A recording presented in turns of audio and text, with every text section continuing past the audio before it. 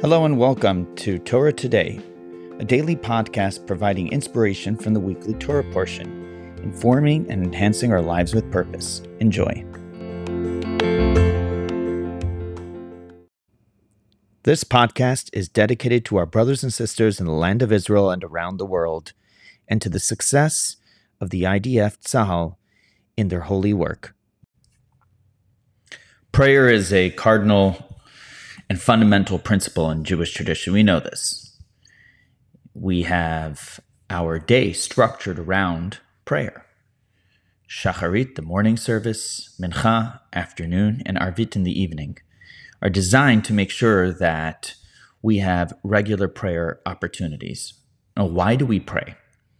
We pray because we need to be reminded of our mission and purpose here in this world, to bring the divine into the physical, and to reveal that everything exists as a creation from God, and therefore to be used along with that overall mission. But prayer is not the ultimate human experience.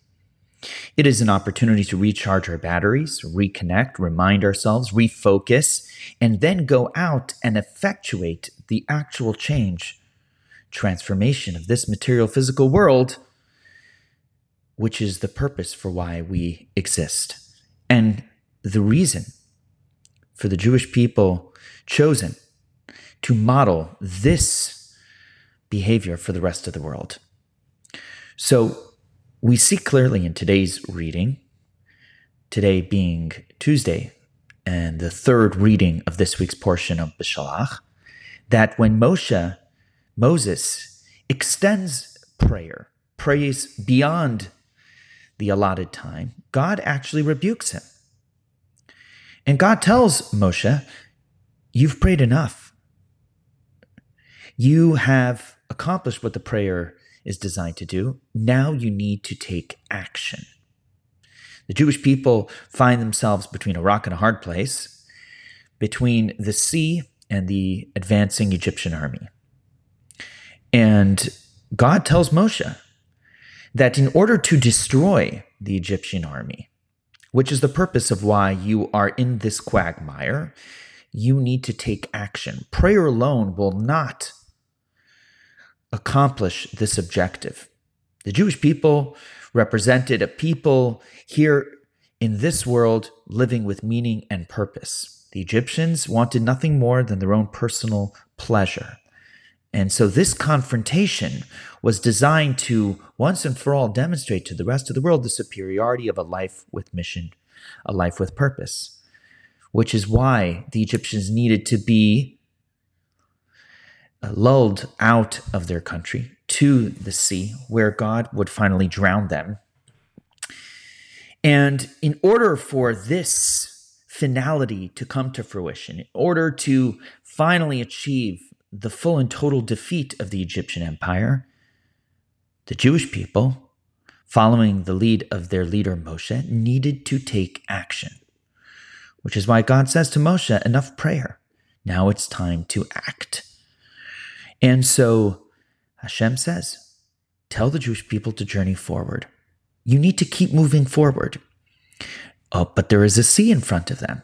Well, if the Jewish people move into the sea, because God told them to do so, they are clearly saying to the world that we recognize everything exists in this world, created by God for a mission and a purpose.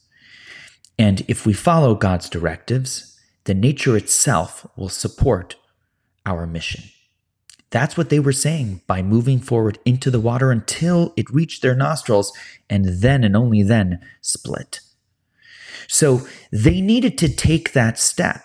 They needed to take action and demonstrate through their action what they stood for. And then and only then could they defeat the pleasure-seeking Egyptian empire. Make no mistake, for us as well, prayer is essential, very important. And when possible, to pray as a community together in shul and synagogue.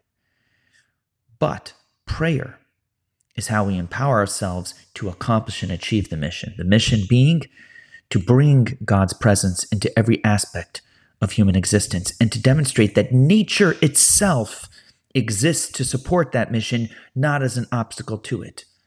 And so therefore we use nature as God intended, as God desired to fulfill our mission.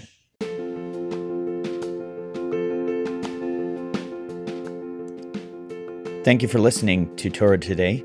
If you would like to dedicate or sponsor a particular podcast, please email askmendy@gmail.com. Thanks for listening and have a wonderful day.